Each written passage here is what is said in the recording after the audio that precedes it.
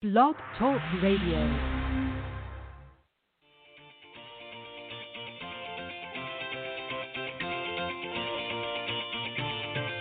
Good evening and welcome to Golf Talk Live. I'm your host, Ted Odorico, broadcasting live every Thursday, 6 to 8 p.m. Central from Panama City Beach, Florida, home of the world's most beautiful beaches.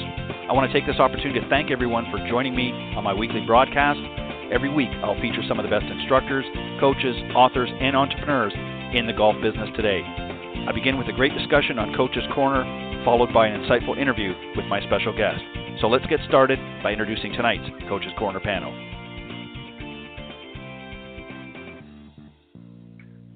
All right, good evening, everybody, and once again, thank you for joining me tonight here on Golf Talk Live. I'm very excited to be here, and we've got a great show for you. We're going to be starting out, as mentioned, with a great Coach's Corner panel discussion, and I've got the guys ready and waiting, and I'll introduce those guys in just a moment. And then a little bit later in the show, I'm going to be joined by my very special guest, Bill Schmedes the third. He is a PGA teacher professional and the inventor and owner of Impact Press. He's going to be joining me on the second half of the show. So I'm really, really excited. First time on Golf Talk Live, and I know he's going to really lay out some of the advantages of using his product that he invented and created. And we'll talk a little bit more about some other stuff as well, but really want to introduce that to my audience. So thanks again for everybody for joining in. And don't forget, Golf Talk Live is brought to you by the iGolf Sports Network and Golf Tips Magazine. iGolf Sports is a live stream broadcast and media production company providing top quality programming and, of course, help you guys out there. Golf Tips, the game's most in-depth instructional magazine, offering insightful reviews on the latest equipment, tips from top PGA and LPGA teacher professionals, all designed to help improve your game from tee to green. So subscribe today. Go to golftipsmag.com. All right, as I mentioned, I got two great guys here on the panel tonight. I've got the two Johns back again. Let me introduce them to the audience, and then we'll bring them out here. First up is John Hughes. He's a PGA Master Professional and also the honorary president of the North Florida PGA section. And in 2013, he was the recipient of the PGAs of America's Horton Smith Award. He's also a senior editor and Golf Tips Magazine top 25 instructor, plus part of the Golf Tips advisory staff. And also the other John is John Decker, of course, PGA instructor, motivational speaker, and also a senior editor and top 25 instructor with Golf Tips Magazine. And in 2015, he was the Southern Ohio Teacher of the Year. Prior to that, he was head instructor at the Grand Cypress Academy of Golf, where he worked under top 100 instructors, Fred Griffin, and, of course, the late Phil Rogers. Also authored the book, Golf is My Life, Glorifying God Through the Game, which, of course, includes a Bible study. Guys, welcome back once again to the two Johns, to the Coach's Corner panel here on Golf Talk Live. Thank you, Ted. Welcome, Ted. Thank you. All right, appreciate it, guys. All right, I think for ease of our discussion tonight, I think since we've got two Johns here, and rather than me saying both of your names in full all the time, I'm going to do it this way. John Hughes, I will just call you JH, and, of course, John Decker, JD. So I'm going to start with JH to start things off in tonight's discussion. And these are just some areas that a lot of people misunderstand when it comes to the golf swing itself. And the first one I'm going to give you, JH, is this one, is a lot of golfers run into this scenario where their knees are bent too much at address. And, you know, one of the problems, of course, bending your knees excessively at address is definitely a golf swing killer. We've all heard that sort of explanation over the years in golf instruction, is sitting down as though you were sitting on a bar stool, which was typically, again, sort of one of the traditional pieces of advice that we've all at some stage. But in today's modern instruction is not necessarily the case. So bending the knees a lot of times creates a problem if they're bent too much.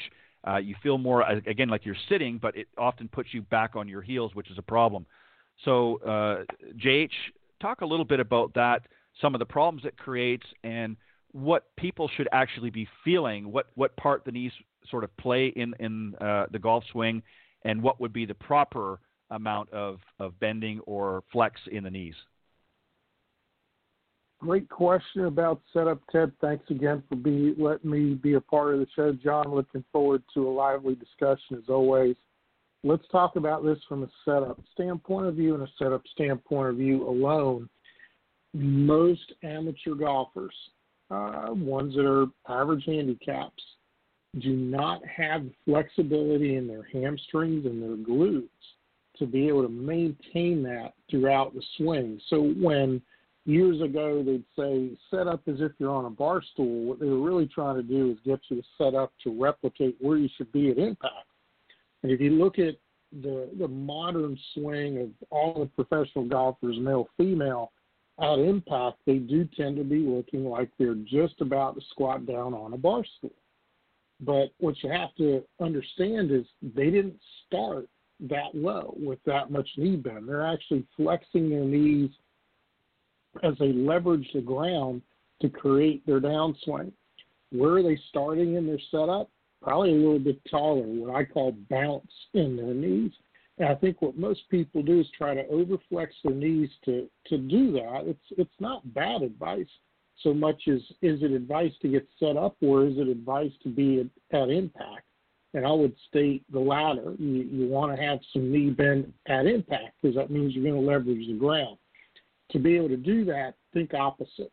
Starting low, most likely as an average handicap amateur, you're popping up. Your knees are not as bent as where they started. So why not start a little taller? Allow your glutes and hamstrings, which are not in the greatest of shapes. We do a lot of sitting, me included. I'm guilty of it. We just don't do enough to keep our glutes and hammies flexible enough to maintain that. Real quick test, try to maintain that with a golf club in your hand, put a bar stool underneath you and see how long you can hold that position. It probably won't be too long before your glutes and hamstrings start burning. Stand up a little bit taller and create a little bit better balance between your toes and heels. I always prescribe 50-50. And what this is going to allow you to do on the way down is going to be able to bend the knees versus trying to bend the knees as you set up. Think opposite, it's going to work better for you. Yeah, I well said, John.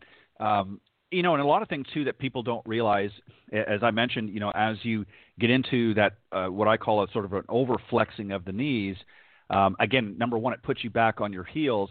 And you quite often will see when people do try to swing, it more often really flattens out the swing, number one. But a lot of times because they can't get really into a proper weight shift, they tend to fall back on their trail foot. In case of the right-handed golfer, of course, their right leg and right foot. And they don't transition from a good loaded backswing into a good follow-through because they've got too much knee flex. And I've always looked at it this way, and again, everybody sort of has a different way of looking at this, but I've always, sort of equated sort of an unhinging of the knee. So a lot of times what I will say to students is I will have them basically have their legs straight and then just sort of pop the knees. And what I mean by that is just unlock them so that they're not locked. So there's a slight flex, but not so much. And again, that tends to put you more to the heel or the balls and the toes of your feet a little bit easier doing it that way. But great points that you brought up here, John. JD, I'm going to move on to another area that really gets a lot of people. Again, it kind of goes back to what we've been taught and told over the years in instruction sometimes, and not always sometimes the best advice, or people take things sometimes too literally. But straight arms at address, a tip that has perhaps the most pervasive in golf instruction, keeping that left arm straight, we've heard. And a lot of students fall into that trap as well. They lock those arms, and it creates a myriad of problems. So talk a little bit about that. How should your arms really be? How should they be? Should there be a little flex in them? We don't want to lock them. What do we need to do? And what happens when we do lock the arms? What problems might arise from that? Well, first of all, Ted, thank you again for having me on the show. And John, as always, I enjoy being on with you as well. This is a great question, Ted. Typically, when I look at someone's arms at setup, and a student locks their arms, the first thing that I notice is tension.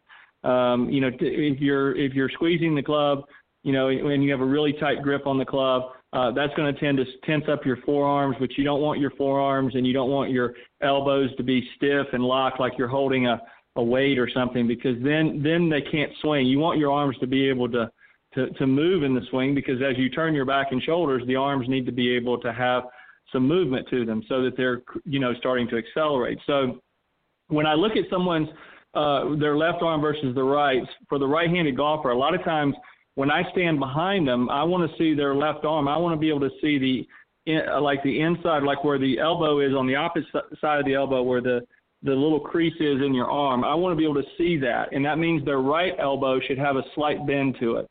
And if the student locks both arms, what happens is because of where their right hand is, think about where your right hand is on the grip, it's much lower.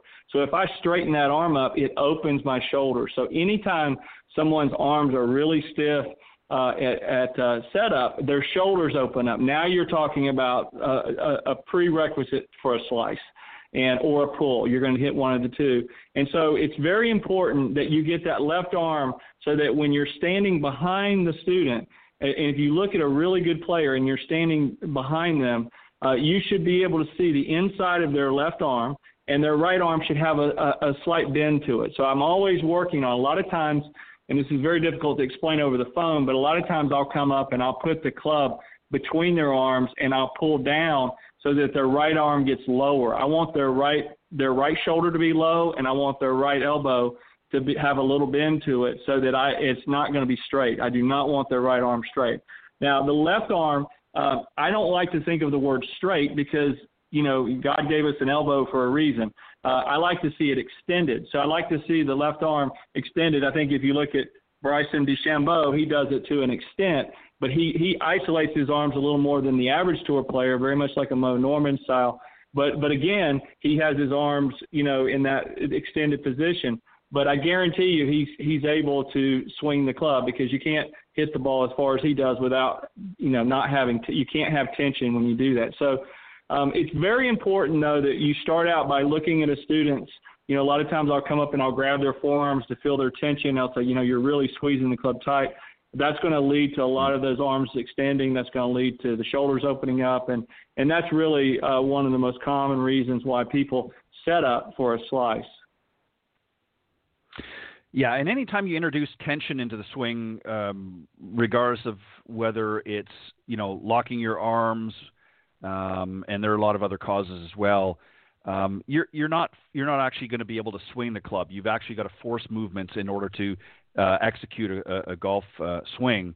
And when you start doing that, you're not actually transferring your weight properly. You're not getting a good tempo. And it's just a myriad of things. So, you have to be very, very relaxed, and it's very, very difficult for a lot of, especially our beginning golfers and that are not used to, the setup and so forth. It feels very unnatural to them early on, and they tend to lock things up a little bit more. And then when you're in that position, it's very, very difficult to do things. And another area, JH, I'm going to move on, and this actually is one of the results of locking those arms, and that is your shoulders tend to roll forward, which again makes it a very difficult situation as well, because what happens then is as your shoulders kind of roll over, it's almost, if you as a golf professional, if you're looking at your student, it's almost like their neck disappears because they've rolled their shoulders over because they've got their arms locked straight, and now they can't really make a good rotation as either. Maybe talk about that as well. What can we do to, again, in addition to unlocking the arms and not forcing them in that position, but the shoulders as well are very important. We don't want to get them rolling forward. Maybe touch on that a little bit, John. Sure. So what you're talking about is commonly referred to as a C-spine, or from, say, the breastbone up, it's curved forward. There's a lot of reasons for that, not only super extended or super stiff arms. As you said, I'm going to go back to this probably a couple more times. I have a feeling tonight, as you sit more in front of a computer, you are rolling your shoulders forward. If someone's doing a lot of bench press and you're a former football player, a former baseball player, that brings the shoulders forward as well. And what that ultimately leads to is not being able to keep the club on plate. That's ultimately what it leads to. There's a restriction there from allowing full flexibility of your shoulder as well as your elbow to set the club at the top in a position where it can drop versus go forward. And so it's not a simple fix, unfortunately, because a lot of times biophysically you're just made that way due to all the other things you do off the golf course. Some of the things setup-wise which really work is if you can imagine yourself with you're a young lady or a young man and you've been given a doll at the age of 4 to 7, and in the back there's a drawstring, and if you pull that drawstring, it makes the doll talk.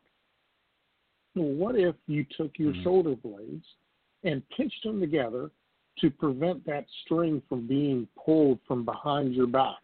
What that's actually doing is pulling your chest apart, pulling the shoulders back, and gives some relief to that C-spine. Not a whole lot, but it's enough most of the time to get you to set the club in a better position at the top of the swing.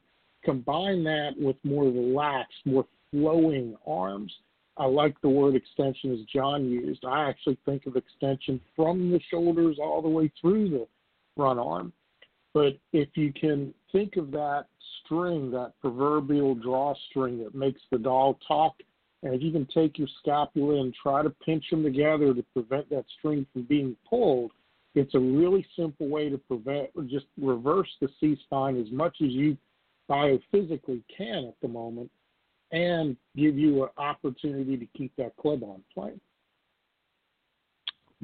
Great, some great points, John. Thank you for that. And you're exactly right. And, one of the other things, too, is there's a lot of great, a lot of people suffer from that sort of C posture, if you will, and especially as we get older and, again, with our daily lives now, especially with so many people, myself included, you get in front of that computer or laptop and you're kind of slumped over a lot of times when you're doing that. And then you get in, up at the golf course and you're now addressing it because you're used to being in that kind of a posture. Again, as you pointed out, John, some of the issues. And there's a lot of great exercise that you can do. And I want to give a sort of a shameless plug here. There's a great product on the market. In fact, I bought one. She was a guest on our show, but a chiropractor who came on the Women of Golf show that I do on Tuesdays. And she came out with a great product called the Posture Fit Bar. And it's actually a 9-pound bar with some padding, a roller on it, and you actually place it on, across your back of your shoulders and on your neck. And the idea is it helps you with a variety of different exercises that she points out to be able to sort of counteract that and help you get into a better posture. And she's worked a lot with golfers and has found a lot of success. So if you Google after the show Posture Fit, and it's Posture and FIT bar, her website will come up and you can check it out there. And it's very, very reasonable. I got one. I've been using it just to help my, posture, if you will. And I can tell you it does work very well. So you might want to check it out. It's a great product. And like I said, just Google Posture Fit.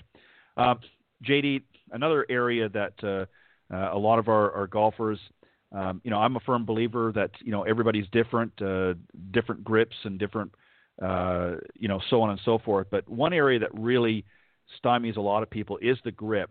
And there are some that have an excessively strong grip. There's certainly some PGA Tour pros that have a stronger grip and have been able to work with it, but it's through hours and hours of training and so forth.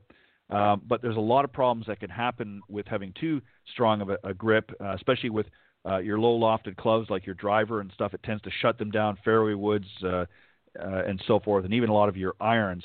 And it really limits the range of shots that you can have because you end up having that face shut down so much. Talk a little bit about that, some of the problems in addition to what I've just talked about. And when you're faced with a student that may have an excessively strong grip, how do you sort of back them out of that? Because obviously for a while they're going to feel a little bit uncomfortable. It's not going to feel natural and normal for them. JD, that's for you. Well, that's a very common mistake that we see a lot, as teaching professionals. And what a really strong grip is going to do, especially if it's in the right hand, I don't mind the left hand being stronger, but when you start getting that right hand way underneath, I see students who can hit their wedges a long way because they're essentially they're turning their pitching wedge into a 7 or 8 iron, and they can't get their 3-wood, and they can't get their 5 iron, and they can't get their driver off the ground. And if they do, it's a block to the right because they're very poor out of the bunkers.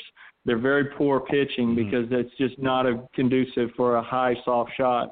So one of the things that I do is, is I look at someone who has a stronger grip, and depending on what type of player they are, if it's not too excessive, you can work, and they're a better player. Guys who have stronger grips like a Fred Couple, Ted Treva, when I used to be at Grand Cypress, I worked a lot with him or played some with him and would hit balls with him a lot, and he has a really strong grip. And guys who have stronger grips, they have to cut the ball. If they try to, you cannot be a good player with a strong grip and draw the ball. You must play a cut. So guys like that are going to try to release it a little bit more underneath where their right hand is almost making a scooping motion. If you can visualize, if you go to an ice cream parlor and they're scooping the ice cream out of the ice cream, that right hand is kind of making that type of motion, and that's how they release it, very much like Paul Azinger. I used to watch him take lessons, and he would, when he was working with Phil Rogers, it was always knuckles to the sky. Well, for a tour player or somebody like that who has a strong grip and they play that way, they're going to be faders of the ball. But for your average golfer, they're going to need to make a grip change. And so typically, assuming their ball position and everything is correct, because a lot of times guys with stronger grips tend to play the ball back in their stance. Once I've made that adjustment, to get that right hand more on top, a lot of times what I'll do is I'll say, all right, hold the club with just your left hand, and then I'll take a tee, and then I'll put the tee on top of their thumb that's on the club. And then I tell them to get their right pad of their right hand on top of that tee and hold that tee. And then I have them hit the ball because their right hand is so far underneath that they feel like they're excessively moving it. And when I have them do this, I always tell them, you need to do this from the wrist. This is not from the elbows and the shoulders. A lot of times when they do that, they try to turn their whole arm. It's just, from the wrist. And it's a very difficult thing to do. And when I have them start out with the grip change, if they're going from a strong grip, I always do it in the short game first. Don't try to do it with the driver first. You need to do this with pitching and learn to do it on the smaller shots so that you're not making these big full swings, and because it's going to feel horrible to you when you make a grip change, no matter what you do, no matter who you are. So it's always nice to start out with some smaller shots and then kind of work, get comfortable with it. And then as they get comfortable with it, I say, now just do this with the driver. And so you have to teach them to release it differently once they make this change, because they're used to pulling the club and holding on. They have a really strong grip, and they're actually trying to open the face up because their face is so shut that they're used to coming underneath and holding on and opening and creating the loft. Now you have to do the opposite of that, where you have to actually tell them, all right, now we're going to let the club head go now. We want it to pass the hands more so that we're not holding on as much. It's not something, when you change that right-hand grip and it's really strong, it's not something that's going to be done in one lesson. It's something, though, that can be done. I've worked with a lot of students, but I always tell them this is going to be a 3 to 5 lesson change. This is not going to happen, overnight. So it's start out with some small shots first around the greens, bunker shots, pitch shots. If you want to get your right hand a little weaker, and then start working to the longer clubs later. Yeah, I think that's a great point, John, because a lot of folks that fall into this trap. Again, it's not a quick fix. It might seem very simple. You might think, a lot of students say, well, or teachers might say, you can just put your hand in a little bit weaker position. But if you're used to having that strong, especially the right hand, as you point out, it gets into almost like a claw because it gets so far underneath the grip, and it's almost like it's a type of a claw grip, and in reverse. But it's not conducive for hitting good shots. So you have to it's almost like weaning somebody off of something. You have to be sort of slow and gradual when you're doing it. And I think some of the drills that you point out are some great drills. And again, it's something that's going to happen over a few lessons. And more importantly, you have to not just do it while you're with your teaching professional or coach.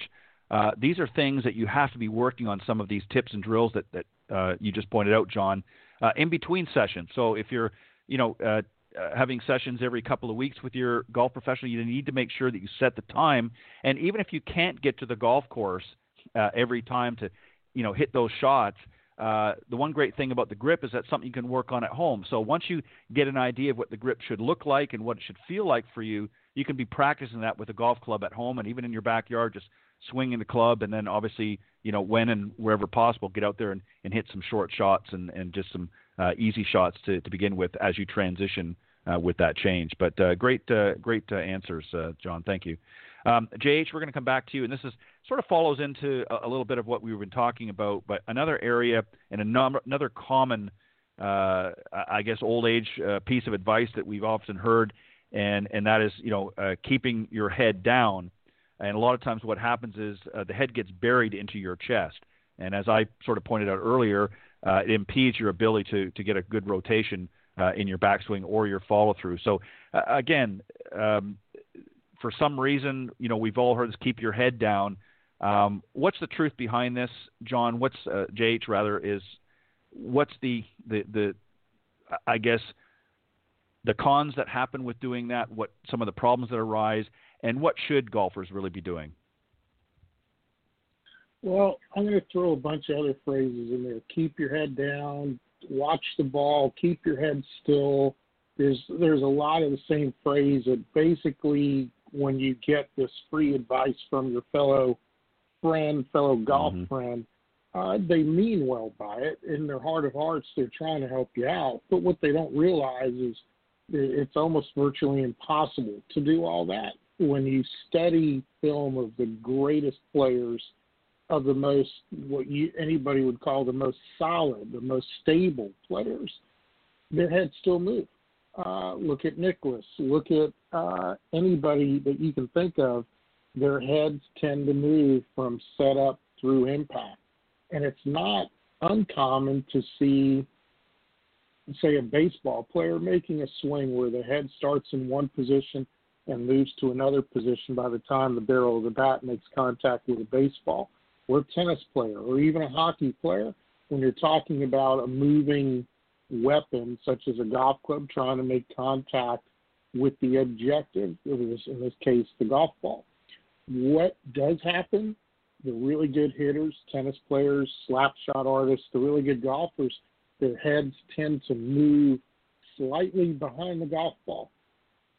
It has a lot to do with setup. It has a lot to do with weight transfer. Totally different subject matter that we can talk about for days. But I think one of the things that you can take from all these other sports is something very simple, and it'll help in a lot of other ways. All these other sports I've talked about, you're trying to react to the object, the ball, the puck, moving. And because of that, you're not paying attention to the weapon you have in your hand. You're just trusting that it's going to make impact. What are you watching? You're watching the ball. So when someone says keep your head down, keep it still, all these other things, I think, number one, you're correct, Ted. It can tie up your neck. It can tie up your shoulder turn. It can create some stiffness and tension within the swing. But I think if you go in with a little bit better posture, straighten out that C-spine, that's initially going to bring the neck and head upward. Can you look a little bit more down your eyes, down your face to see the ball? And then as you're making the swing, pretend it's moving. It's the moving object, and you've got to keep your eye on the ball. When I did this as an amateur right out of college, picking up the game, it made such a difference in my game because I was always into this reactionary sports where it didn't matter what it was, but it was something that I was always taught. It's something that organically you want to go to as a human anyway. We're always, at least I'm not sure about you or John, but I'm constantly hearing from clients what they're thinking about during the swing. And then as soon as I can, say, take a magic marker or take the range ball and put the marker up and say, how about looking just at the logo or look at this dot, and let's not think about your swing, and I want you to pretend the ball's moving.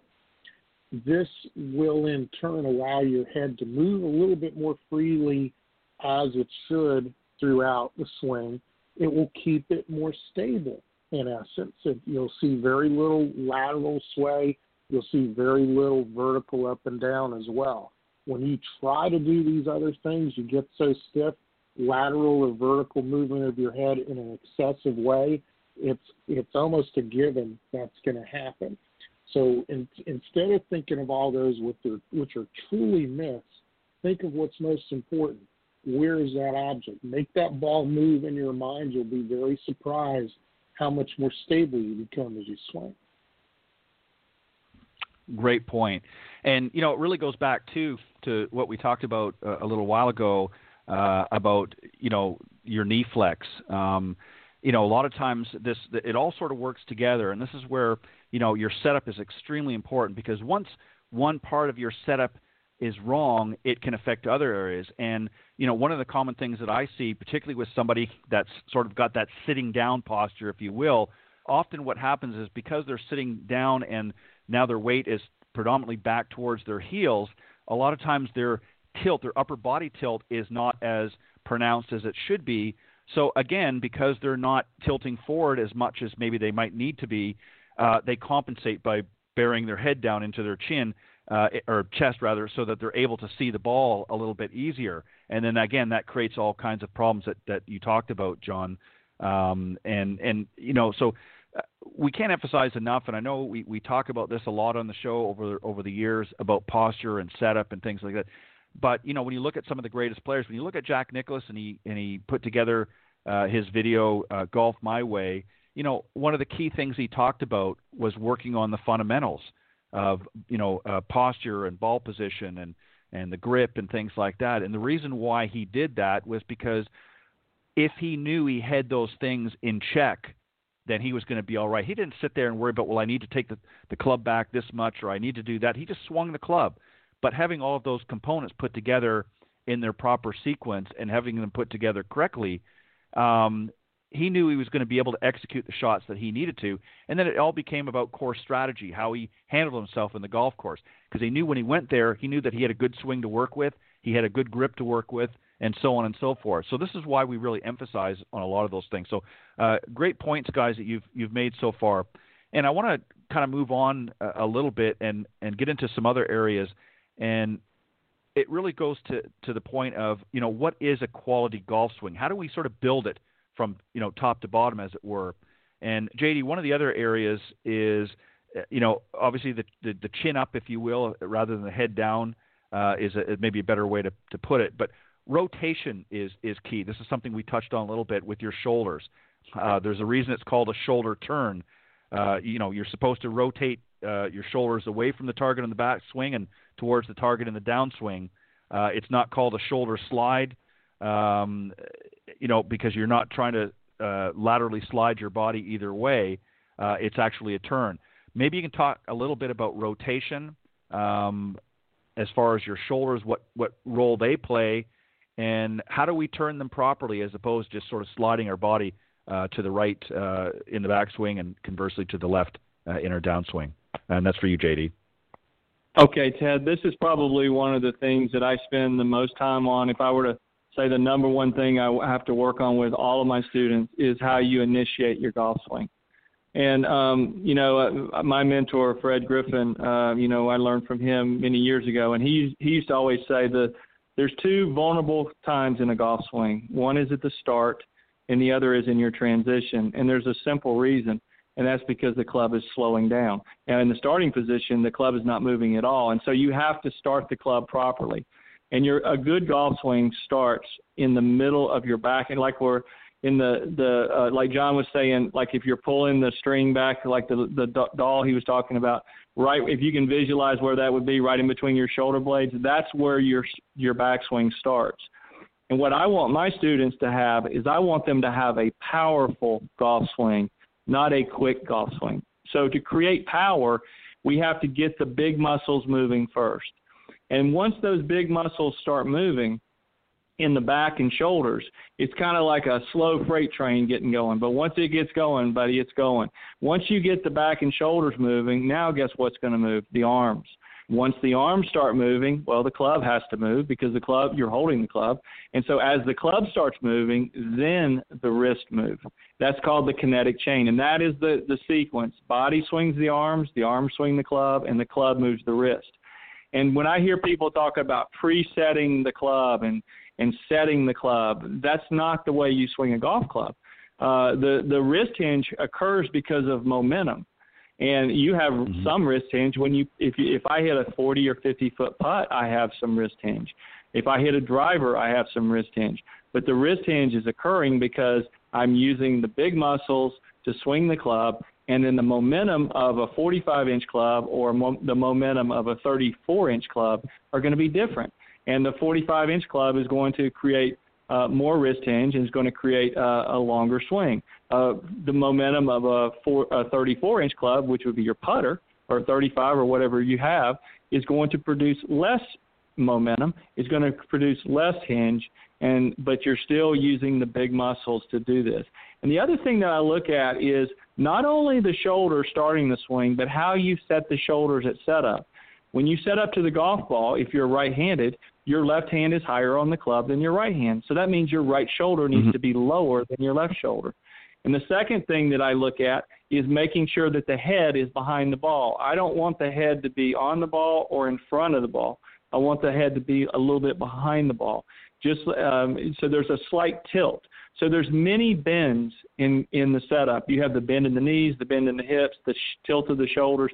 And if you get any of those little things off, then it's going to affect your golf swing. And imagine out on the golf course when you have all these different uneven lies, how difficult it can be. So it's very important to learn how to, start your golf swing. Now, here's a simple tip for all the listeners out there, is to get a medicine ball. I'm actually going to do this for the magazine. But to take a small ball, it could be a 2-pound ball or it could be a little soccer ball, and take a 7 or 8 iron out on the golf course or the driving range and put the club down behind the ball, and then set that ball behind your club, and then just push the ball back with your back and shoulders, and then come through and hit your shot. What you're doing is you're using the resistance of the ball, or you can use a 2x4. You're using that resistance to force your big muscles to activate. It takes away the hands, because the most common mistake that I'm sure John sees this, and I see this all the time, is students start their golf swing with their small muscles.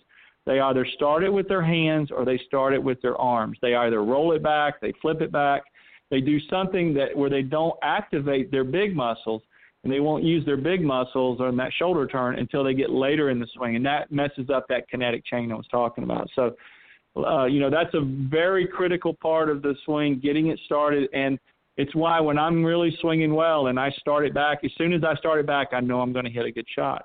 But if I'm not swinging well, I don't get that sequence started correctly. It's almost like immediately I know I'm going to hit a poor shot. So working on that start of your golf swing, if you can learn to master that, you're going to, really improve. And I don't think I've ever seen anybody do it better than Jack Nicklaus. I think Jack Nicklaus is that low, slow takeaway that he talked about. He used his back and shoulders as well as anybody I've ever seen. And, pound for pound and for his era, there's not been anybody that's really hit the ball that's on the PGA Tour. I'm not talking about the long drive guys that's hit the ball as far as him. And he did it because he had that sequence down better, just to a T. It was ingrained in his DNA and worked a lot of years to develop it. But that's a great one to model. If you watch his takeaway, that's a great way to visualize what I just talked about. Yeah, I couldn't agree more. And he, when you looked at that particular Golf My Way video, one of the interesting things was he actually hit in slow motion. They showed him hitting a variety of different clubs, and they all were the same swing. That was the interesting thing about it as well, as every swing was exactly the same with every club. Obviously, some were a little bit longer as the clubs got longer up to the driver, but essentially the tempo and the timing and everything of the swing was exactly the same, and he took that slow moving takeaway in his backswing exactly the same with every club, whether it was a short iron, a wedge, or what have you, right up to his driver. So you're exactly right. And there's also another area too, quite often that people underestimate, and that is with the shoulder turn, and that is taking enough time. One of the key things to understand about that shoulder turn is that it takes time. Quite often we see a lot of golfers, they rush through their swing and they expect to make a great shoulder turn.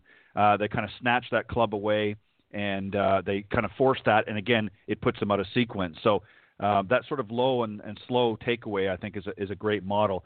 And obviously everybody's different. I understand that. We all have different tempo and timing in our body rhythms, but you can kind of use that as a guide to work with. JH, another key area when we're talking about working that upper body now, it doesn't matter whether you get a good shoulder turn or not if you don't have good lower body stability.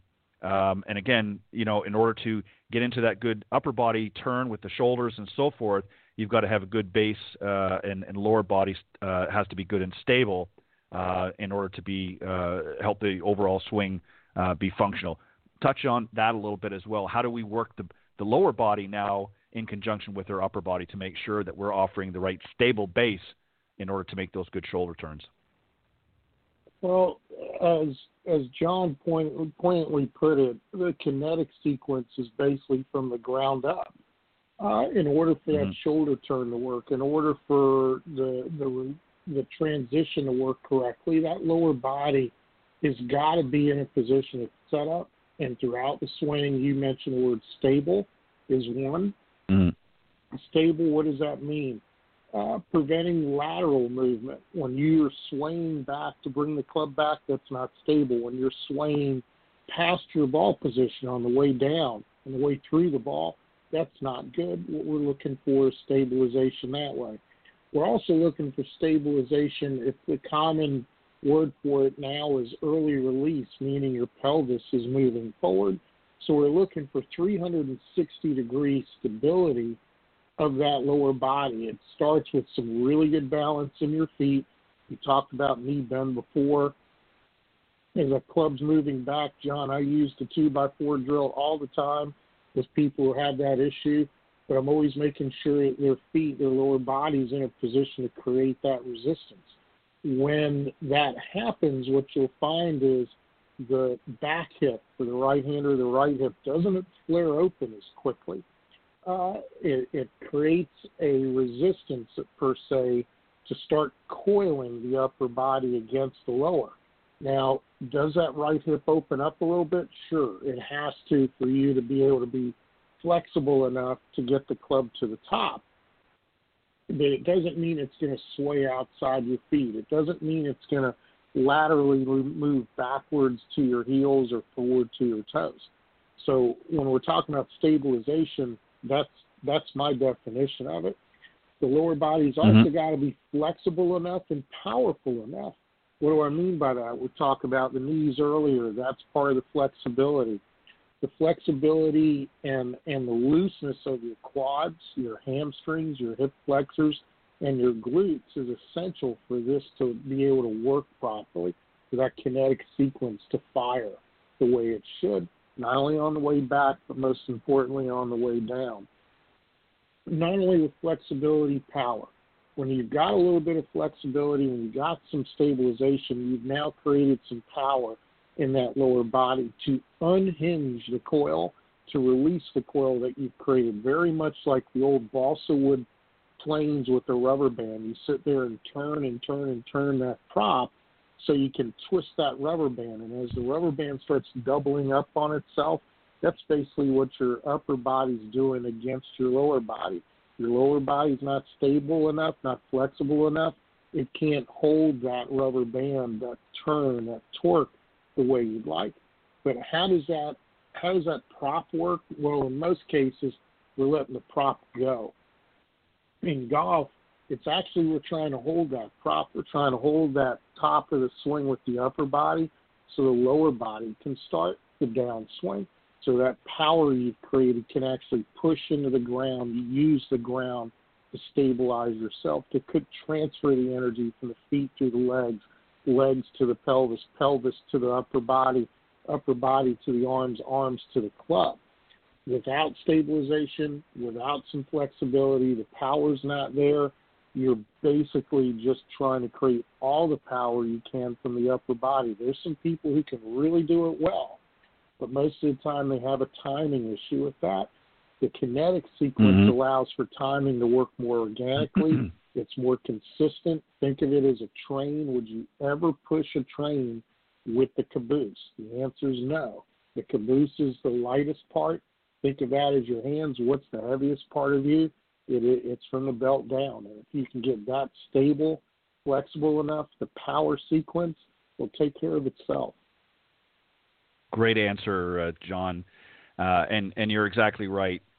The golf swing really is, I think, a lot easier than sometimes we make it out to be, because it is a natural body movements. The movements that are involved in the swing are actually natural. Your body turns in certain ways. But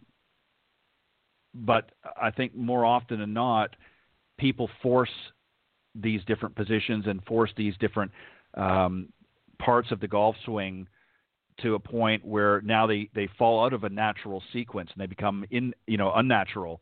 And I think that's a lot of times what caused the problem. So I think working on a lot of the different fundamentals that we've talked about over the years on the show and some of the things that we've talked about here tonight, I think if you put them in their proper sequence and if you do them in the right manner, you're going to find that the golf swing really isn't as difficult as a lot of people feel it is. Does it take practice? Does it take effort and so forth? Of course it does. Anything that you want to get better at, you've got to work at it. But things can be a lot easier.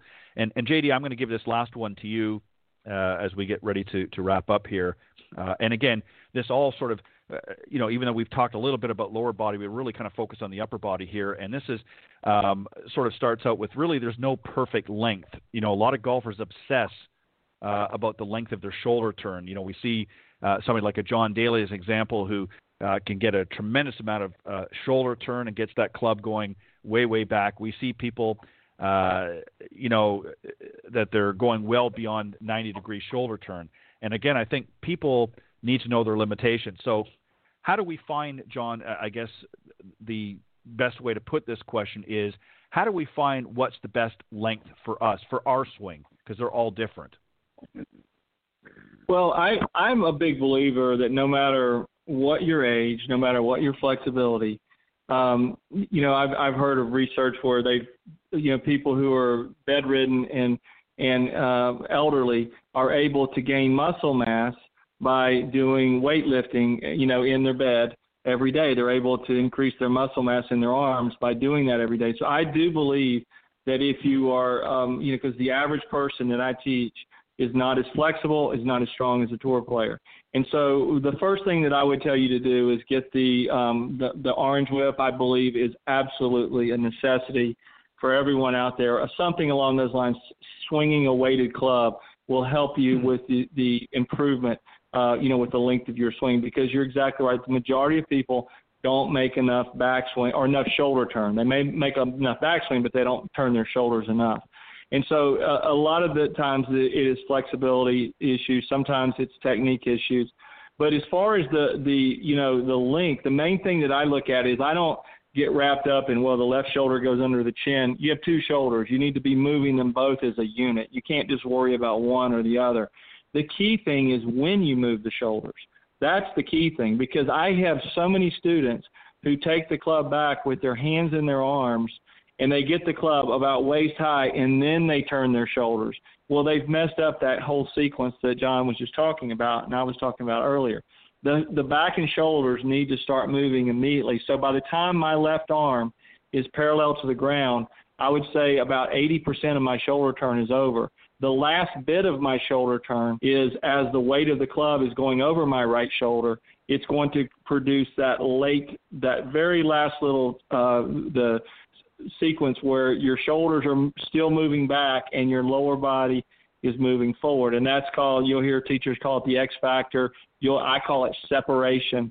That's what Dustin Johnson does so well. That's why he hits it so far. He has a tremendous amount of separation where his shoulders keep moving back as his lower body moves towards the target. Keep in mind, he's a world-class athlete who's in fantastic shape. So you've got to I don't ever expect to have that kind of separation in my swing, but I know that for me to feel that separation, I have to activate my back and shoulders early in the swing. So to me, it's not about how much shoulder turn. Obviously, I want someone with a longer club like a driver to be able to make a 90-degree shoulder turn. That would be ideal. But to me, it's more about getting the shoulders activated early and then giving my students proper exercises and proper stretching, ways to stretch properly and safely so that they can improve. Because I don't care how old you are. I don't care unless you have a medical condition that is, where you're requiring surgery or something like that. But as long as you're not in that kind of situation, there's no reason why you can't improve your shoulder turn if you're willing to put in the work outside of the lesson. You're willing to, do a workout, add it into your workout routine. And if you do that, and you get like TPI, you go to someone who's TPI certified. If the average person were to go to someone that's TPI certified and go through a couple of sessions with them, they're going to improve. They're going to gain distance just by doing that. They can't help but gain distance because it's going to really improve your flexibility. And it makes you realize how much balance and how much flexibility and coordination is in golf. It's more than just technique. Those balance and coordination and flexibility are critical. Yeah, I couldn't agree more, and well said, John. And for those of you that are not familiar with TPI, that's the Titleist Performance Institute. They've got a great program that talks about these various areas that John just pointed out, and it's really a great program. I know there's a lot of professionals out there that are certified in various levels of TPI certification. So definitely you want to search somebody out that if that's an area that you're struggling with particularly. But it goes down to this. And, I think the big misnomer in golf is that you have to be in fantastic shape to be a great golfer. If we look at comparing golfers in Nicklaus era and Palmer and some of the greats of the game compared to some of the young guns that we see out there today, and even a little bit older, like now, Tiger's getting into that age in his 40s now. They didn't have fitness trainers and trailers and so forth at PGA events. Certainly they were in good shape for their time, but physical fitness has become even more prominent on all of the tours now, especially the PGA and the LPGA tour with some of the younger players. And so as a result, that's why they're able to utilize so much power in their golf swings, because they've just been able to really work on key areas of their bodies in order to enhance them and make them even stronger and able to execute the golf swing with that much more power. But great discussion tonight, guys. I think we touched on some areas that, a lot of people still are unsure of, kind of flounder a little bit. They've heard a lot of things over the years through their instruction, and it's not to suggest that what they were hearing was not right or incorrect, but I think sometimes gets lost in the translation, I guess, and a lot of people misunderstand the meaning behind that. And I think as we've developed as instructors over the years, we've gotten a little bit better at explaining some of the methodology, and we found new ways too to get the same message or new messages across a little bit more effective and with more efficiency. So hope this helped to everybody that's tuning in tonight with a little bit of this area, especially with your shoulder turns and so forth. Hopefully that helped give you a little bit of information to make your swing a little bit tighter. Guys, as always, I want to give you a chance. Thank you very much for coming on the Coach's Corner panel tonight. I think it was a great discussion, and I want to give each of you a few moments to let the folks know how they can get in touch with you, and if there's anything specific that you want to plug, by all means, go ahead. And John Hughes, I'm going to start with you. Sure. Again, thanks, Ted. Always a pleasure to be part of the podcast. Always look forward to this second Tuesday. And John, another great discussion. Always great to hear the things that Fred taught you, the things I've heard from Fred over the years. It's a good remembrance of that. Like I tell everybody, it's johnhughesgolf@.com. Put a ampersand in front of it, a hashtag, whatever it happens to be, and that's how you can find me either on the internet or on social media. As far as things coming up forward, I'm working on a couple of big projects at the moment. I'm probably going to be able to announce those, at least part of it, in October. Really excited about the future of these particular projects. And the only thing I'd throw out that if you want to see something in golf tips in the coming year, maybe a focus point of your game that hasn't been covered in the magazine recently, by all means, reach out to Mm-hmm. me. I'd be more than happy to put something together and get it in the magazine for next year. This is the time of year that I'm taking care of that business, getting the articles written, the images done, and more than happy to try to help out those people that way. Great. Thank you as always, John, and I appreciate having you for all of these years, not only here on the panel, your expertise and great points of view, but always love having you as a guest as well. And John Decker, how can the folks reach out to you? Well, thanks again, Ted, for having me on the show. And John, as always, I enjoyed working with you, and I enjoy your articles in the magazine, Golf Tips Magazine, as well. I'm in the Columbus, Ohio area. If you would like to set up a lesson with me, you can reach out to me through social media under John Decker Golf Instruction, and I spell my first name Jon, John Decker Golf Instruction. I'm on Facebook, Instagram, Twitter, YouTube, and LinkedIn. I also do online instruction, so if you're not in the Columbus, Ohio area and you want to do some online instruction, feel free to reach out to me. Like we mentioned earlier, I do write with Golf Tips Magazine, and so I've been very thankful to do that. And you can follow me with my Fairways to Heaven, and also my instructional articles and some of the videos I do for the website as well. And my book, Golf is My Life, Glorifying God Through the Game, you can purchase on Amazon, Barnes & Noble, or Walmart.com. And I'm always available for speaking engagements, book signings.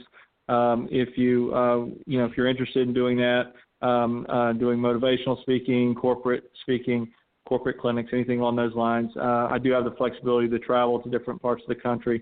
And if you want to reach out to me on social media, I'd be glad to do that. But again, thank you, Ted, for all that you do, for giving us a platform to be with the listeners out there. And I hope everyone is safe and has a great end of the year. Perfect. Well, as always, guys, thank you. And the show and all of the other components, the magazine now, and certainly would not enjoy the success it does without great fellow professionals like yourself coming on board. And I appreciate all that you do very much. And I try to help in any way that I can to showcase the many talented people, men and women, in the golf business, express their thoughts and viewpoints and share some great tips and help build, I think, a better and more enjoyable game for the many aspiring golfers and professionals out there that just want to get out there and have some fun on the golf course. So we hope we're able to do that through these various different mediums. So thanks as always, guys, and I look forward to speaking with both of you real soon. And thanks again. I look forward to the next time here in Coach's Corner. Thanks, Ted. Enjoy your evening.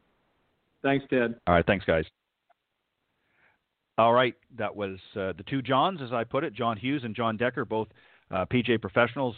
John Hughes, a PGA Master Professional, and both on staff with Golf Tips Magazine, both as senior editors and also part of the top 25 instructional staff. Always happy to have them on board.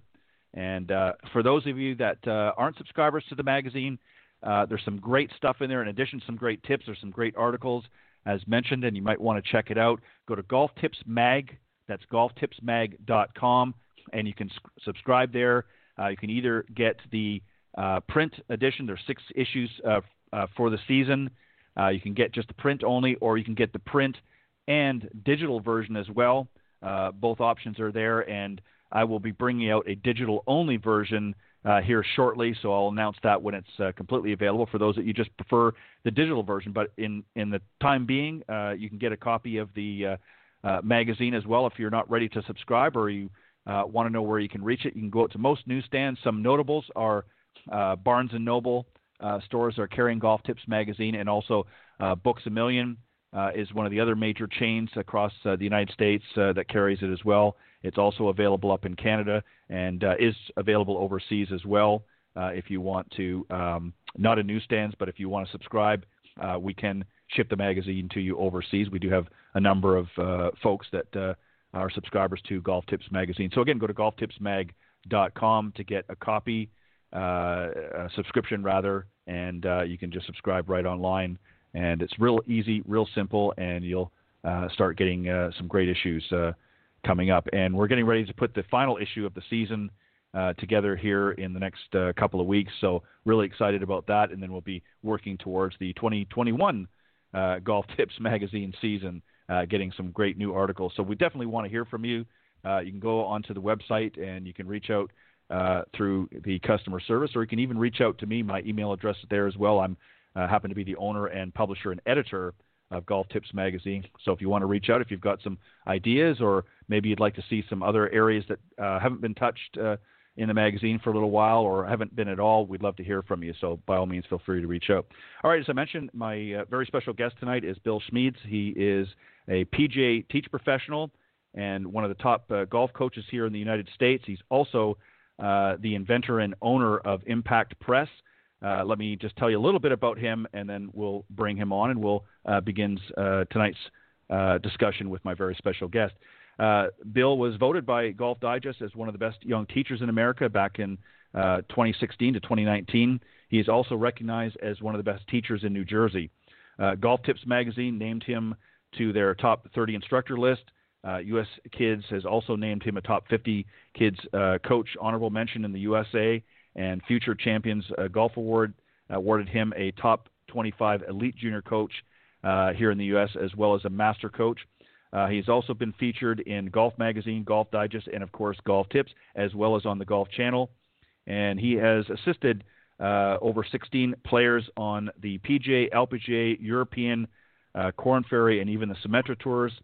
He's currently a full-time instructor and operates his teaching academy at both the Forest Gate Country Club and the Shakamaxon Country Club in New Jersey. Please welcome my very special guest, Bill Schmedes. Good evening, Bill, and welcome to Golf Ted, Talk how Live.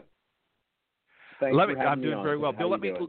Not a problem. My pleasure. Let me just actually, did I pronounce that? Is it Shakamaxon?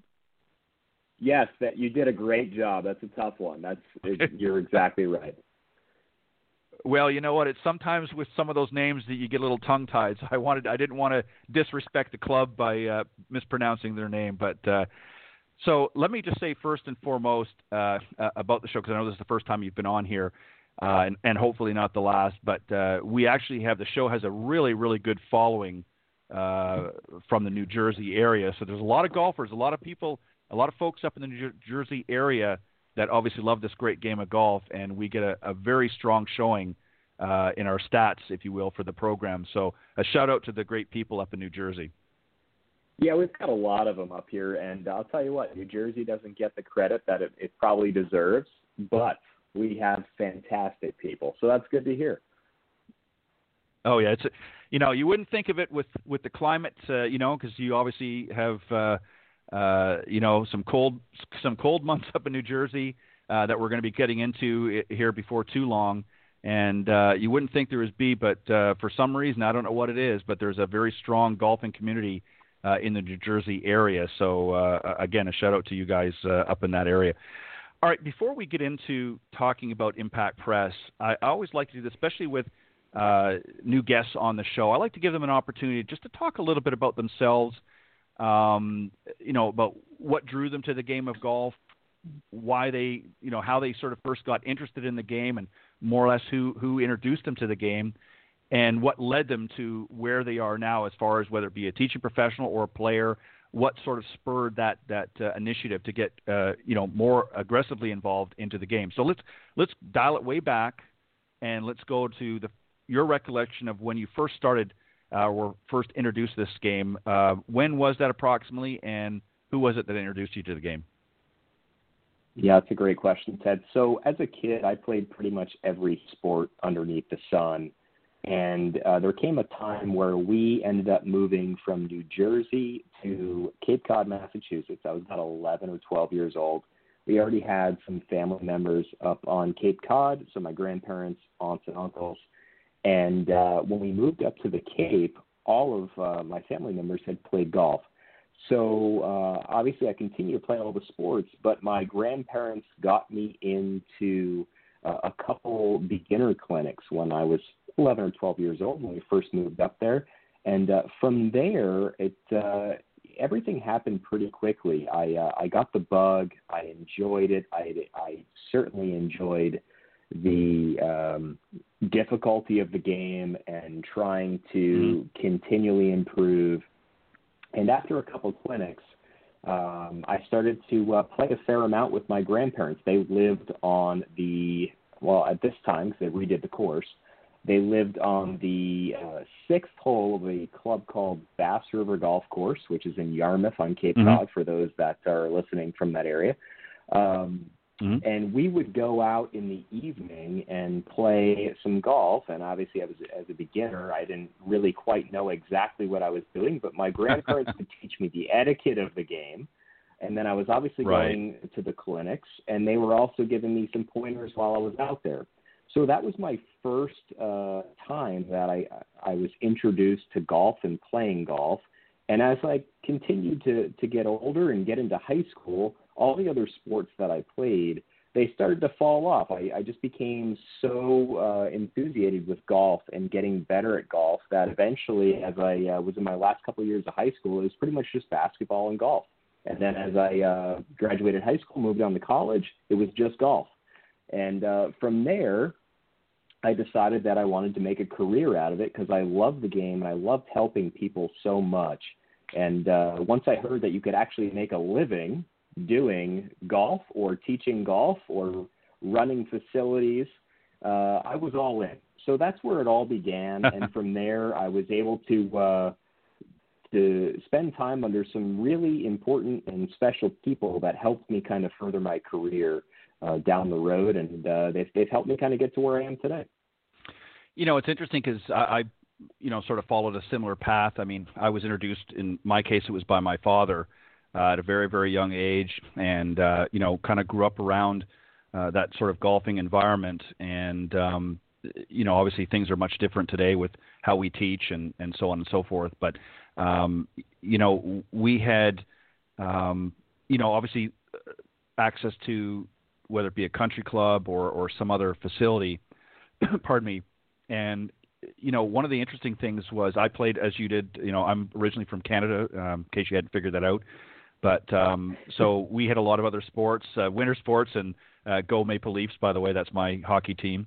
But we had a lot of other sports that we played, and obviously in winter we had a whole myriad of other sports. But golf to me was always in the forefront, not just because my father played, but just I think because it was a different challenge. All sports are challenging in various degrees, but it mimicked life in so many ways because there's so many ups and downs and challenges out on a golf course that you may be and it's never really the same each time. It doesn't matter whether you play the same course or not.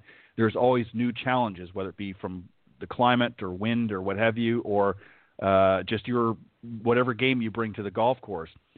And I think that's what really drew me to it as well. And then I ultimately went on to, as you did, to teach and so forth. And now I'm more into the media side, but I just enjoyed, sharing this great game with so many people.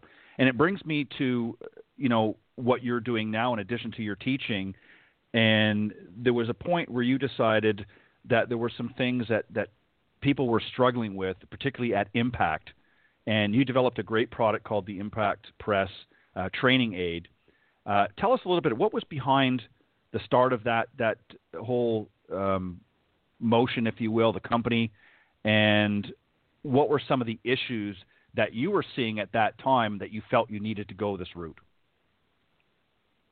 Yeah, so the Impact Press originated pretty much on the lesson tee about 3 years ago. I had a new student in front of me, and I had chatted with them and understood exactly what I would say their pains are and what their issues might be, observed them hit some golf balls. We got some data, got some videos, and then before I really said much more, I wanted to put something together to force them to move in a certain way so that they could deliver the club through the hitting area a certain way. And for whatever reason, this is one of the first people that I've worked with where it just struck me that I'm going to go in the club repair room, which was right behind the hitting bay I was in. I was lucky enough to have a nice academy building there.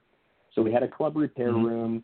I had the tools there. I had, demo equipment, a number of other things that eventually helped me out here. So I took some demo equipment, put it together, did some bending on the Lion Loft machine, took some tape, and I put a piece of tape down on the hosel as well as one on the top line of the club head. And this was an iron. It was about 7-iron length. And I brought it back to the student, and I asked them to set up a certain way and to accomplish a certain goal. And what happened was, without me saying much, they started to move much more efficiently, and they started to deliver the club through the hitting area differently, which allowed for improved ball striking, better ball flight. So that's where this all first started. And I'll just being completely honest with you, to this day, I have no idea why this one student made me go back in a club repair room and do some things that I've never done in my entire life as a golf coach. But it just struck me after watching them hit some golf balls and see the data and take some videos. And that's what I did. And that's where it originally started. And a number of years later and a number of prototypes later, we eventually came to market, and we debuted it at the PGA show earlier this year. Wow, fantastic. And we're going to get into a little bit more about that, but I want to back up for just a second, because you kind of said something that was very interesting about getting them into the right positioning in that. I want you to explain a little bit about the difference between how the professionals are hitting the ball compared to many of our amateurs, because there is a difference, and explain what's happening when the pros are hitting the golf ball, what's actually happening through that impact area, and what's happening typically with many of our amateurs, and why there's such a difference, and why they're not getting the good contact and not getting the desired reaction. So maybe just before we get into further about what the impact press does and how it works, let's talk about really what the actual problem was that you were starting to see with some of your students and amateurs that you were working with, that obviously differs from what we would see from the professionals on tour. Yeah, so this student, the first student we were just speaking about, had a club face issue. Now, there is a number of ways to fix a club face issue, but as a golf instructor now for 15, 16 years, I would say the biggest thing that instructors see is a golfer with a club face issue. And there's so many reasons why. There's grip, there's wrist to forearm, orientation issues, and then there's a lot of other issues as well, just from a basic standpoint of golfers don't exactly know what they need to do with the golf club as they're delivering it into the golf ball. So this golfer had a club face issue. So what I wanted to do without tweaking grip or without giving them too much information, and I had all the data. I use 3D, I use TrackMan. I'm what I consider myself as a pretty tech savvy guy. I wanted them to just react based on the design. So I developed this training aid to help a golfer improve the movement of not only, we'll say, the lead wrist to forearm, but I also wanted the body to react in a certain way. So if the club face is, let's say, out of position for a golfer, which we see often, typically the golfer reacts to the club face, and the club face for the majority of golfers typically is getting open at a certain part in the swing. So they'll react to whether it's the open club face or for a small percentage the closed club face. And when they're reacting to that, the wrists and the forearms work a certain way. And then the body reacts to that and starts to work a certain way. So the average golfer obviously is struggling with controlling what I would call the low point of the swing arc, so pretty much where the club bottoms out. So many golfers struggle before contact, whether it's fat or thin, and because of that, they're going to have severe what I would call face-to-path issues. So even if they do put the club face on the ball, 1 out of 3 times, they're really not able to predict a consistent start line and finish curvature, right? So what I wanted to do is create something that gets the golfer to get the golf club to work in, let's say, at least with an iron, in more of a downward action into the ball. So we have an angle of attack that is more downward. We have a low point that's going to be forward of the golf ball, so they're hitting golf ball first and ground second. And when the club face starts to get in a position that's acceptable, they're going to be able to do that more often. And when the club face is in that position, their body will subconsciously start to work differently. So they're going to be able to have, we'll say, a little bit more of a linear move very early on in the downswing. And then that linear move turns into more of a rotational move as they start to get that club closer and closer to the golf ball. So that then when the golf ball is struck, the hips typically are going to be a little bit more open than the shoulders, but the shoulders will still be open to the target line. We'll have a little bit more forward shaft lean, and they'll be able to just, have pretty solid ball striking and a face-to-path issue that they can actually manage and control. And one of the great things, as you pointed out earlier, now obviously in your prototypes you sort of made a makeshift markers, if you will, but I know on your actual product, your final product, you've actually marked on, as you said, the top line of the club face, and then on the hosel, you've actually put markers there to indicate various positions and so forth that they need to be in. And so they actually get a visual cue as well as understanding what the club face is doing and what the club shaft is doing all during the process. So you've put those markers together, and that gives the student now a visual cue as to what they need to be doing correctly. So in other words, they're getting great feedback as well, correct?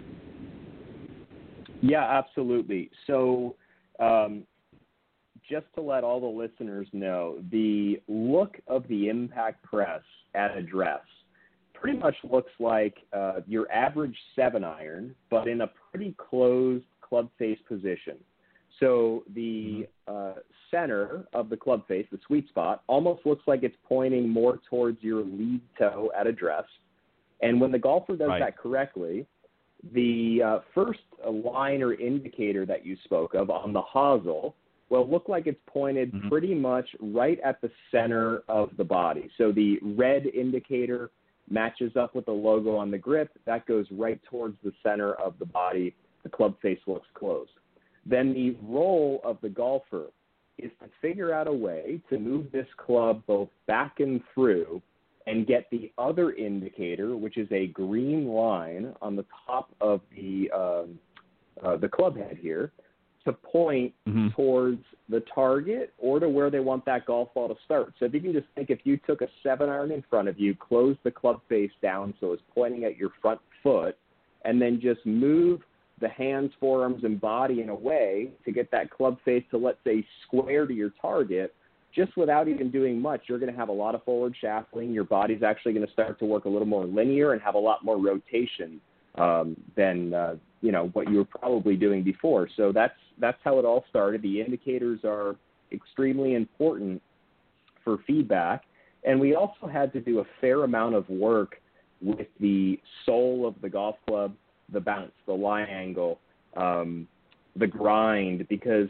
if you were to take your normal iron and kind of shut it down or close it to the target line and then make it move and react as we have designed with the impact press, your normal iron's not going to be able to react that way and interact with the turf correctly. Typically what's going to happen is the toe of the golf club's going to dig in the turf pretty aggressively. Balls are going to be struck more towards the inside of the club. There's not a lot of dynamic off. So we had to do a number of work on the sole, the lie angle, and the bounce as well to make this design work. We have a patent that just went through on it as well. So we're excited for the future. Well, and what's really interesting about this, unlike many of the other, and we'll get to that in a second, many other training aids that are out there, is you can actually hit shots with the impact press, correct? Yes. So it is obviously a club that you can hit shots with. It fits in the bag. It doesn't look, we'll say, goofy. So it kind of just looks like it's one of your golf clubs. That's, it's funny, but based on research, there's a lot of things that golfers are actually, and the training aids can actually be even pretty good, but golfers are hesitant to put in their bag just because they're they're afraid of what their buddies might say, or Right. you name it. So that's one of the great things about the impact press. It can go in the bag, it can be hit. It's reactionary, so the golfer just kind of reacts to the design, and they subconsciously start to move differently and get better results. Well, and it's a great way, the fact that it does fit and sort of blend in with with your regular equipment. You don't want to tip off your buddies when they start to wonder why your game's improving, actually how you're doing it, because it does blend in so well. It doesn't look like your typical training aids. It kind of gives you a little bit of a leg up. And, there are a lot of training aids. Now, let me ask you something, just going back to actually using it to hit some shots with. Do you recommend for first-time users, obviously you want to work through the process, and I know you've got some great videos available up on various social media platforms, including your website, that kind of show you the process. But do you recommend initially, until they kind of get used to the sort of this new pattern, that they kind of don't try to necessarily take full swings, that they kind of ease up maybe in part swings just to kind of get the flow, if you will, of how to actually use it properly?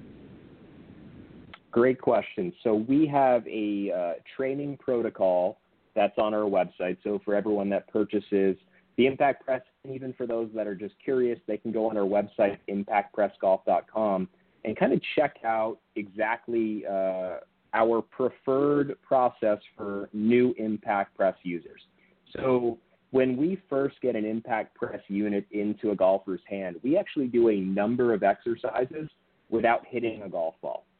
So when you're trying to change a motor pattern, it's extremely important to do things away from a golf ball to, one, understand what needs to happen, and two, to start to ingrain a different movement. So most golfers have been doing a certain pattern or movement for quite some time, and if we put the golf ball in front of them and ask them to hit, we'll say full swings, typically they're just going to go right back to their old pattern and what they're comfortable with. So that's where we start. We start off the golf ball.